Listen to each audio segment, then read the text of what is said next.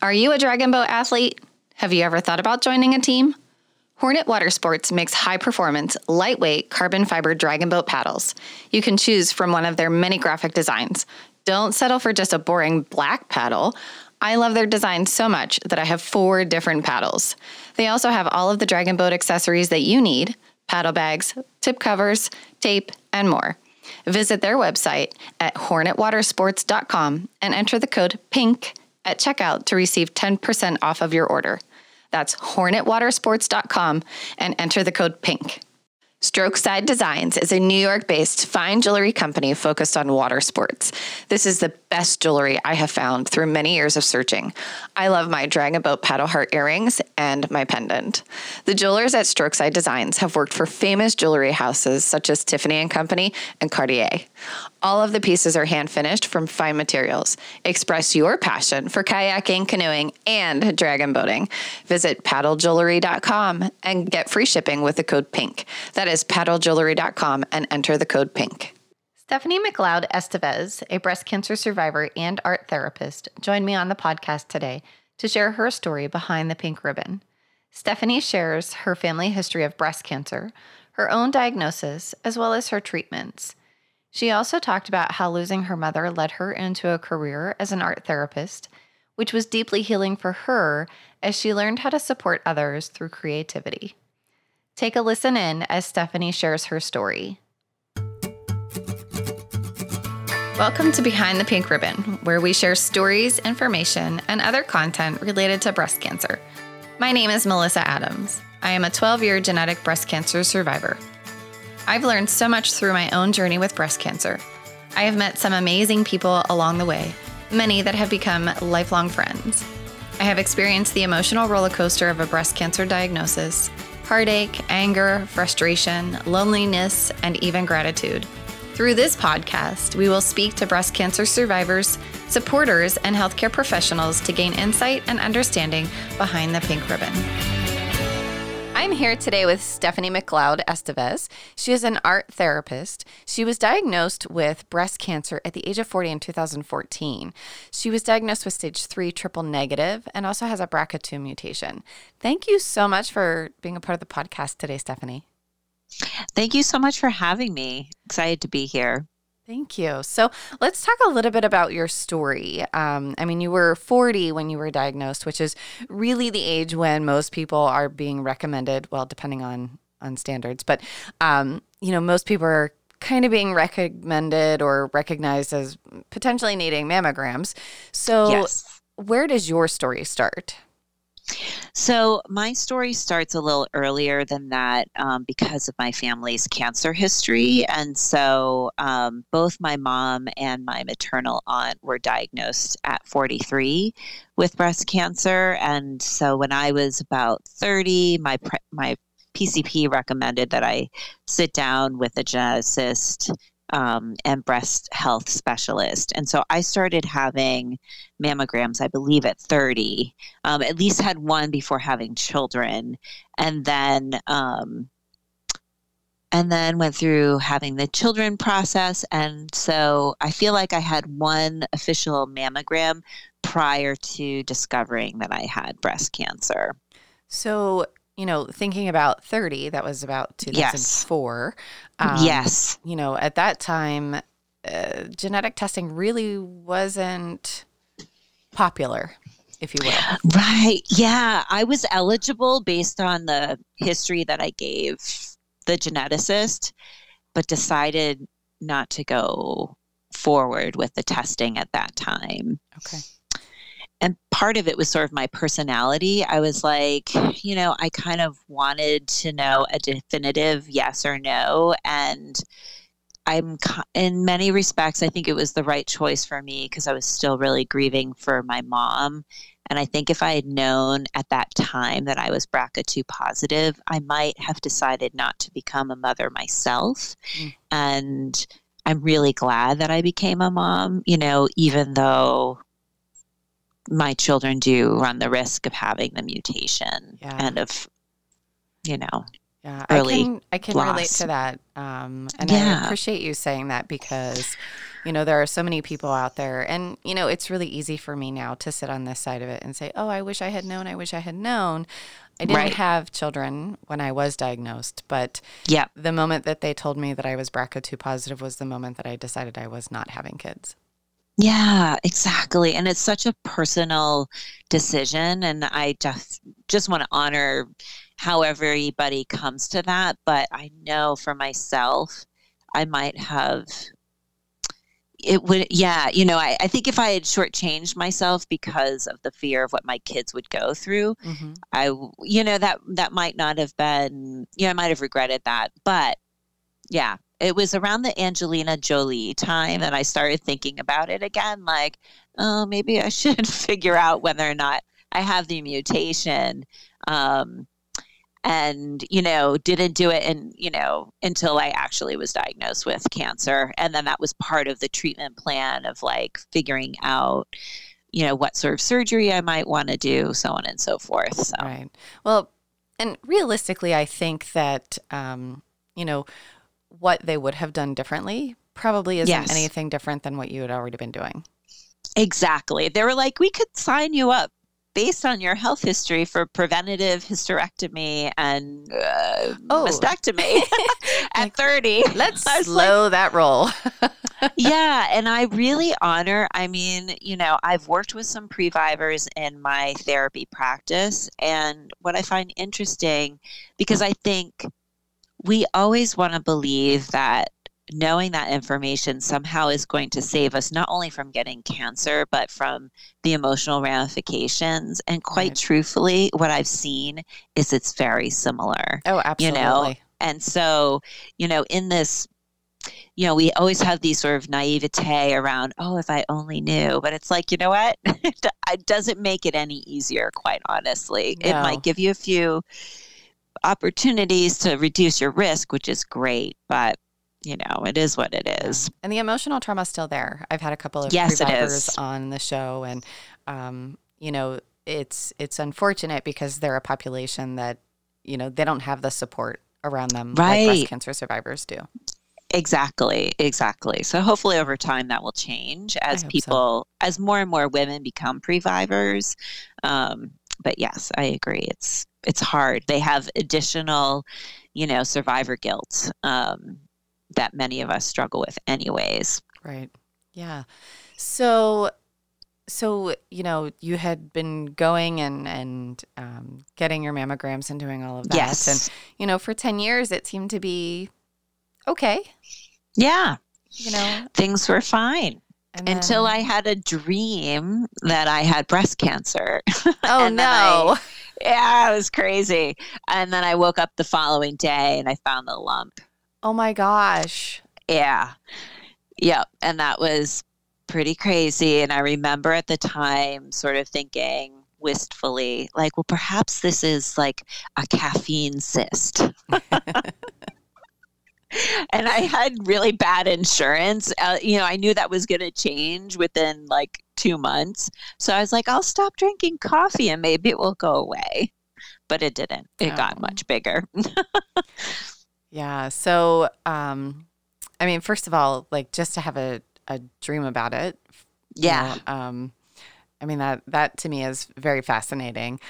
Yes. In terms of, yeah. I won't dive too deep into that rabbit hole, but I do believe, that sometimes we do get information from our dreams and, yes, that it can definitely guide you and certainly, that happened for you.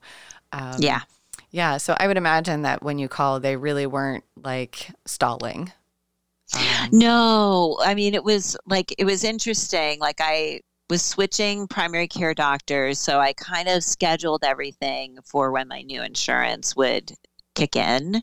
But once she felt that lump, it was like the next day I had, the mammogram scheduled. And from there, they're like, hey, should we hold you for an ultrasound? And then they're like, well, perhaps we should do a core needle biopsy. So it was like a 5-hour experience the following day. But I really appreciated that that they were able to see me so quickly. Oh, absolutely. Because, 3 or 4 days later, then I knew for sure it was breast cancer. Yeah. It is definitely exhausting. Yes. I've had it kind of both ways. Because I sought out a second opinion for something else. Yes. And it was just, 5 hours of testing. Right. Yes. Yeah. So that's tough. So, I did talk that it was stage 3, so it was pretty significant. Yeah. And at that point, I would imagine it probably had already gone into the lymph nodes. It had, yeah. Okay. I think ultimately it was like 3 lymph nodes were infected. Okay. Yeah. Yeah. And then also triple negative. Yes. So what was their recommended course of action? They wanted to do chemo first, in part just to see, first of all, the tumor was huge. And so they were, at the time, so the one thing my mom didn't do was have a mastectomy.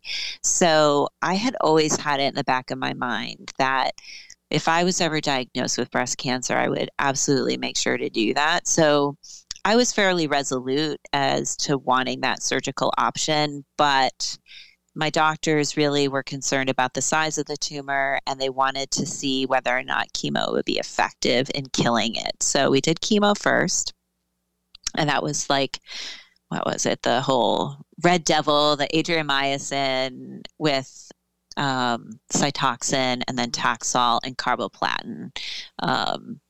And so that was about 5 months of hell. Yeah. Yeah, that's a long time. Yeah, it was crazy. And I was so disappointed. Like, I couldn't actually complete all of the recommended treatment because my body towards the end just wouldn't take anymore. And I have that little personality of like, I like to complete the things I set out to do. I have to finish this.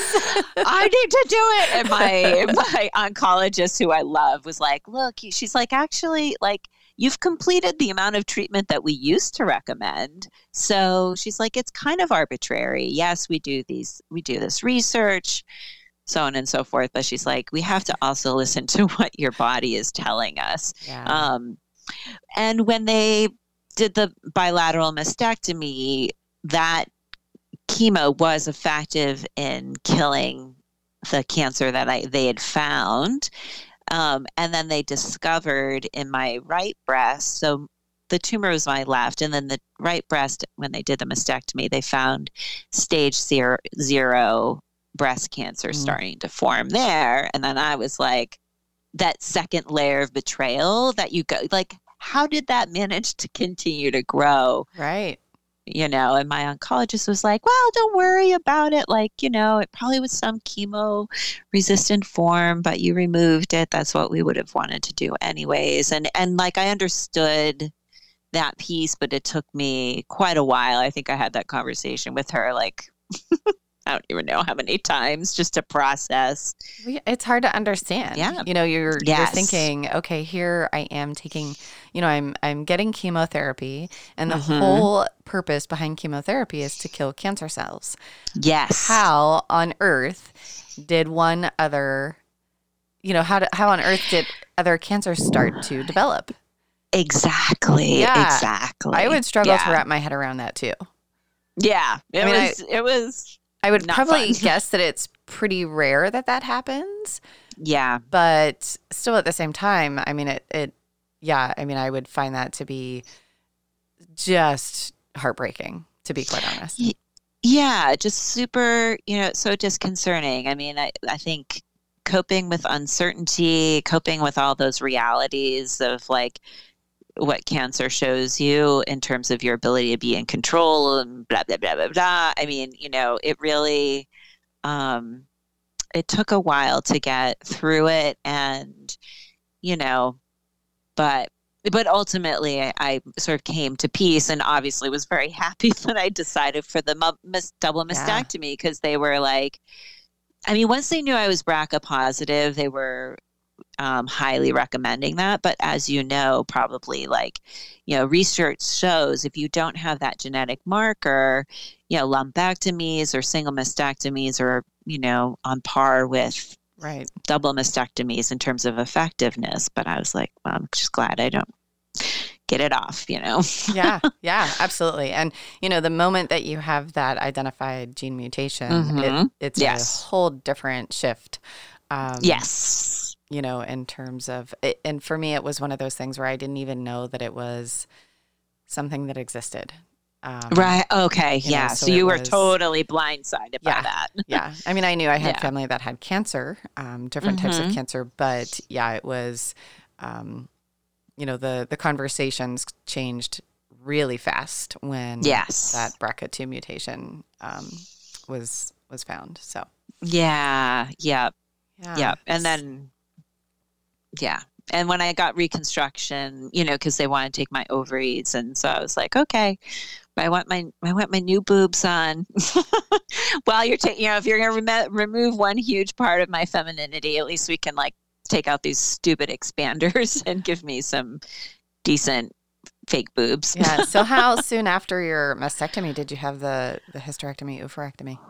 I did radiation after the mastectomy because it was had gone into the lymph nodes. So that so it was about 6 months from that ending that I had my final surgery. Okay. Yeah. And so then by any impact from the radiation? I feel like radiation is such a little bitch. Yeah, sorry. Exactly. Right. I know the little B word. I was pretty fortunate in that I didn't experience extreme fatigue and my skin did pretty well.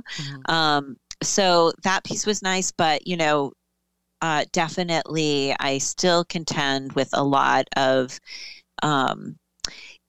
tightness and then rib pain. And I've worked a lot on my range of motion, but I feel like all of that is made worse by the radiation. And then there's always that heart health concern because it was my left side. Oh, absolutely.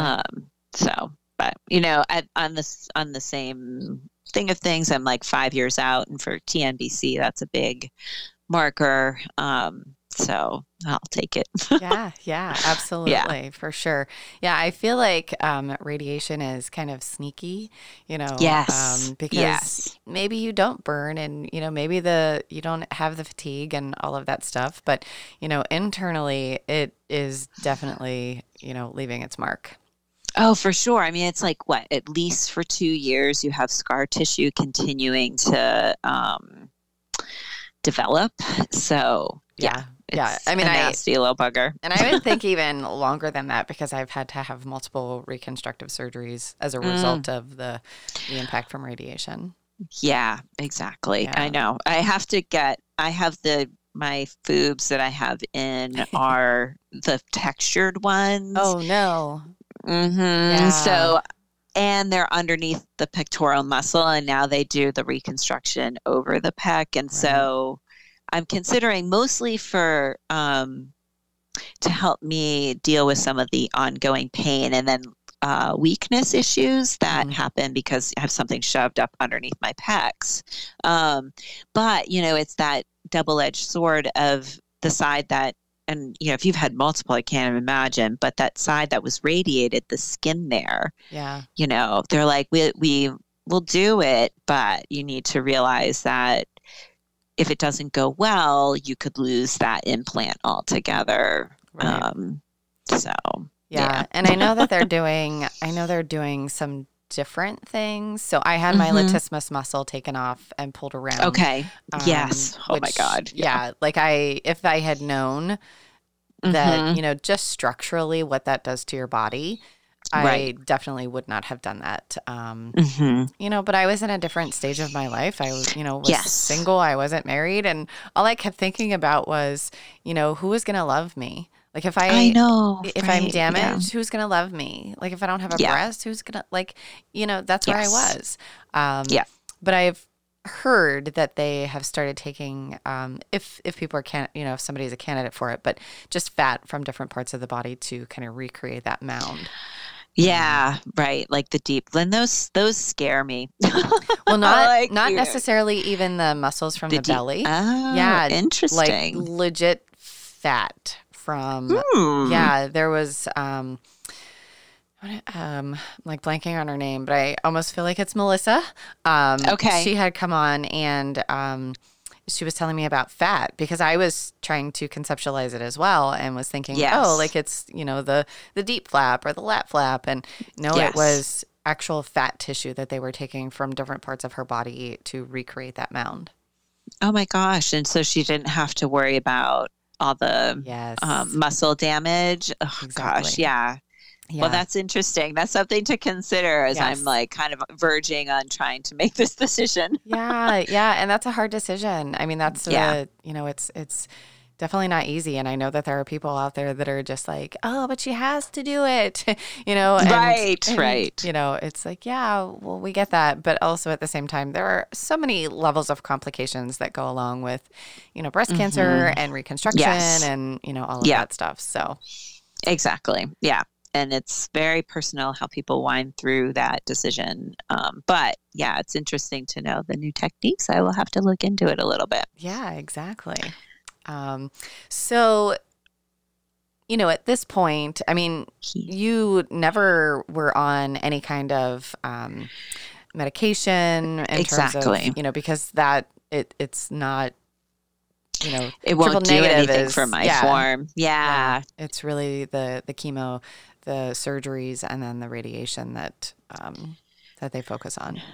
Exactly. Yeah. And it's one of those things where it's a little bit of that double-edged sword, right? On one hand, some of the side effects that come with those, benefit extending drugs like tamoxifen and the AIs, it's like, oh God, comes with a lot of potential side effects that they're scary. are, yeah. So, I'm like, there's a part of me that's sort of relieved to not have that, but then it also means that there's, beyond like taking good care of myself, there's not much I can do to influence whether or not it will return. But, Yeah, absolutely. Yeah. And I didn't do chemotherapy. I actually Okay. elected to do a clinical trial instead. Okay. Just because of where I fell on the Oncotype DX testing. Yes, right. And, I was kind of in the intermediate range for recurrence and they didn't have information. And so I said, Yes. sign me up for a clinical trial. And I was randomized to only tamoxifen and not chemotherapy. Okay. But I have that same kind of, feeling like, oh, did I miss out on something? But then the side effects, Right. so I had those same, that same experience. Yeah. And I think it's that piece of like, you can always find something, you know what I mean? In terms of like, because it's that coping with uncertainty piece. Did I do enough? Do I, Yeah. yada, yada, yada. And I think, in terms of like the ongoing health and wellness, part of it is learning to sort of surf those fears, to process your story, to move through it in order to feel some level of comfort, rather than feeling preoccupied by the what ifs. Right. Yeah. Yeah. Yeah. I don't want to live in the what if world too long. No, It's not a good space. Not a good space. no, it's not. So, I did talk, at the intro that you are an art therapist. Yes. So let's talk a little bit about that, because I think that's a pretty interesting, career within itself, quite honestly. Yes. I don't have very much artistic ability in my body. But with guidance, I'm sure that I would do fine. Definitely. You're like my favorite person to turn on to art therapy, because it's the people who are like, I'm not creative at all. And I'm like, hold, stop. Like, this isn't about producing a Monet. This is actually finding a way to communicate and translate your experience from internal to external. And so it's super fun working with people who are like, I'm not creative at all, because then they look back and it's like when you have an emotional connection to something you've created because it's trying to tell a piece of your story, it's powerful, you know, and it can be a little scribble on paper, but the energy that it holds is remarkable and very healing. So, yeah, so I became an art therapist in part because I had been a caregiver for my mom in my 20s when she had metastatic breast cancer. And afterwards, you know, you're obviously really devastated and lost by losing someone you love to this illness. And so I hadn't really thought that I'd become a therapist. My mom was a therapist, although she was a talk therapist, not an art therapist. But I found an art therapy program at Lesley University in Massachusetts. And so it was deeply healing for me to work through that loss as I learned how to support others using creativity. So it was incredible. It really helped me move through that, and then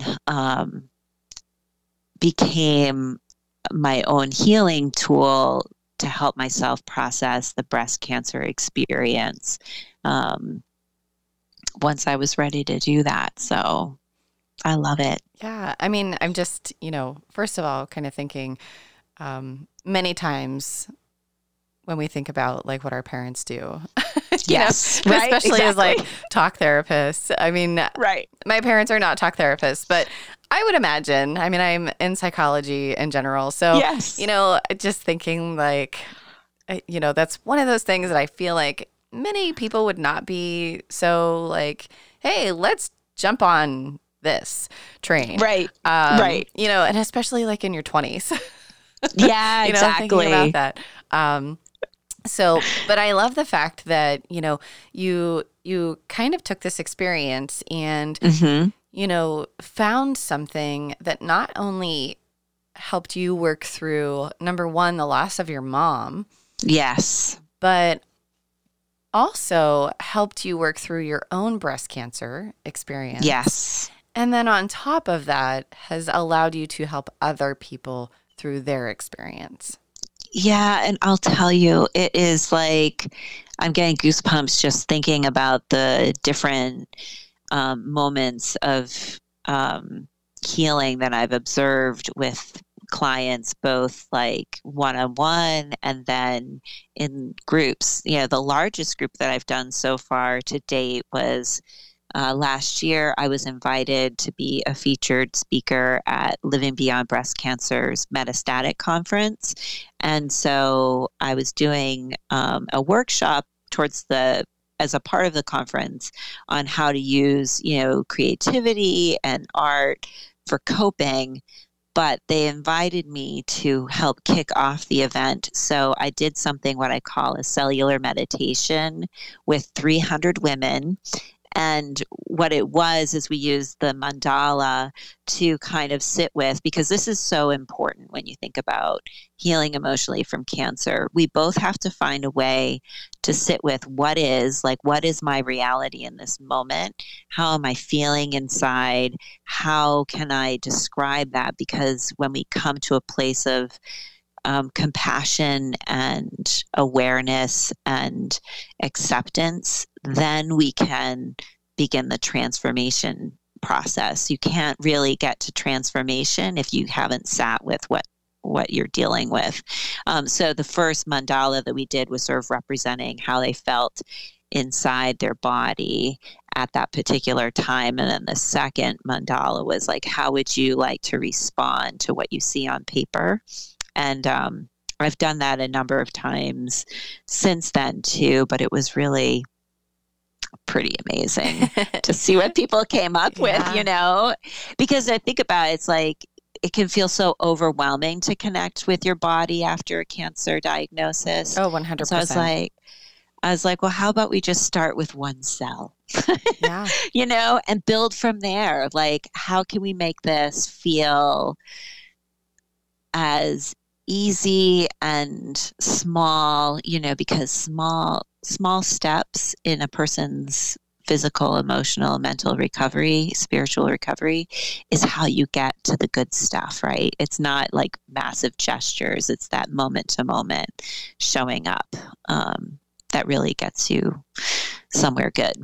Yeah. Well, I think it's, I think it's great work. I think it is, obviously I don't know you outside of having this conversation with you. I don't know your mom, but I think about the experience that she had and the experience that you had really, truly was a gift that allowed you to come into where you are today.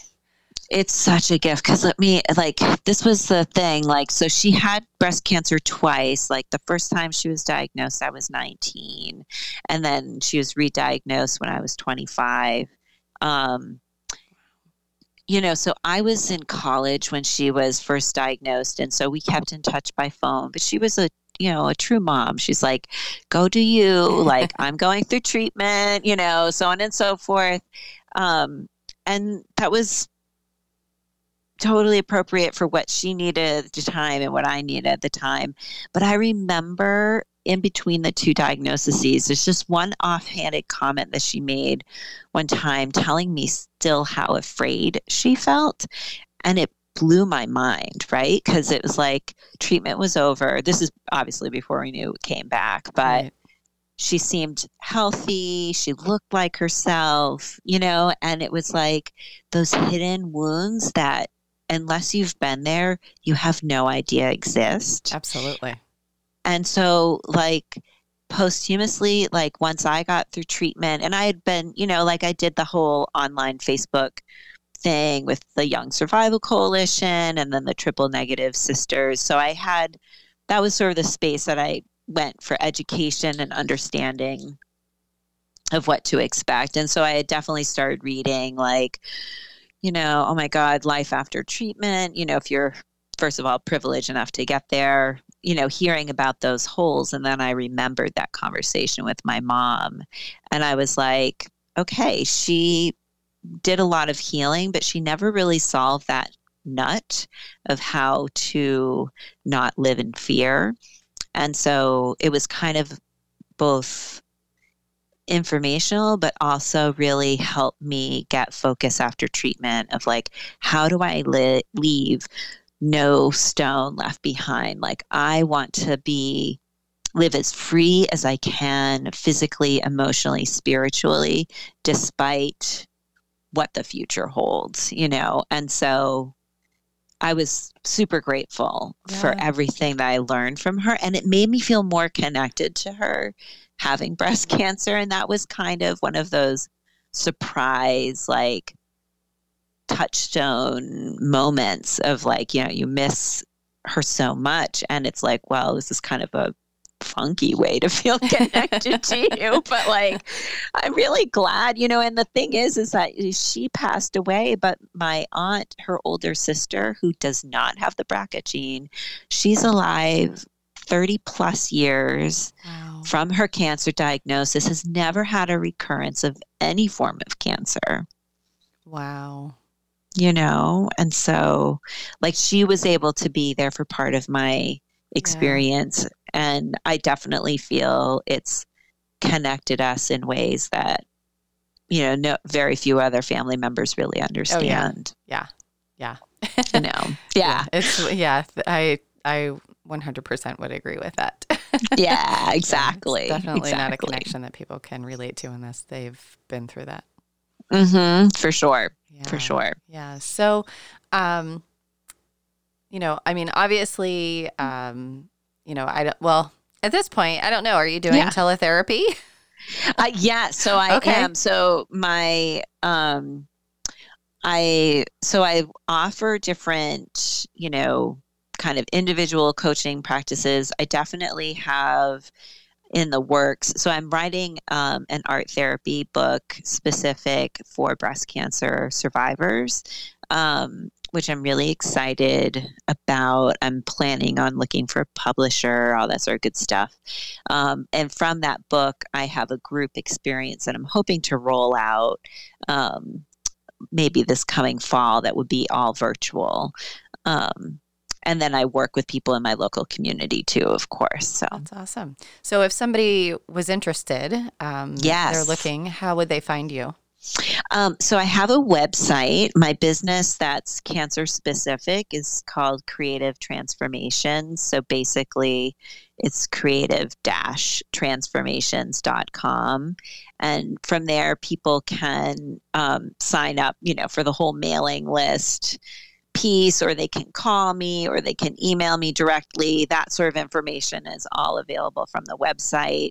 I do have a presence on Facebook and Instagram, although because I've been doing so much writing, I haven't been doing as much with that, but that's definitely places that anytime I'm offering, whether it's a one-off, like the Psychology of Cancer webinar that I've done, or, a group programming, or even just I've written over 100 blogs on my website. So there's lots of good information. Yeah. And I have a free self-assessment tool that people can use to sort of begin to understand, because it's hard to make progress if you're struggling to understand exactly how you've been affected. So there's a free tool that people can sign up for as well, and then use that, either to work off on their own, or bring it into a therapist's office, or work with me, or whatever. So there's lots of different little goodies on that website. Awesome. Yeah. Well, I love the work that you're doing. Thank I think it's you. so important, and I genuinely have appreciated our time together. So I want to thank you for coming on and sharing your story, sharing your mom's story, and talking a little bit about where it led you to. Yeah, thank you so much. It's always lovely to connect with a fellow cancer survivor, and I really do appreciate being on today. Thank you. Thank you for listening to this episode of Behind the Pink Ribbon. Don't forget to rate, review, and subscribe. If you or anyone you know would be interested in sharing your story, please send an email to podcast@behindthepinkribbon.com.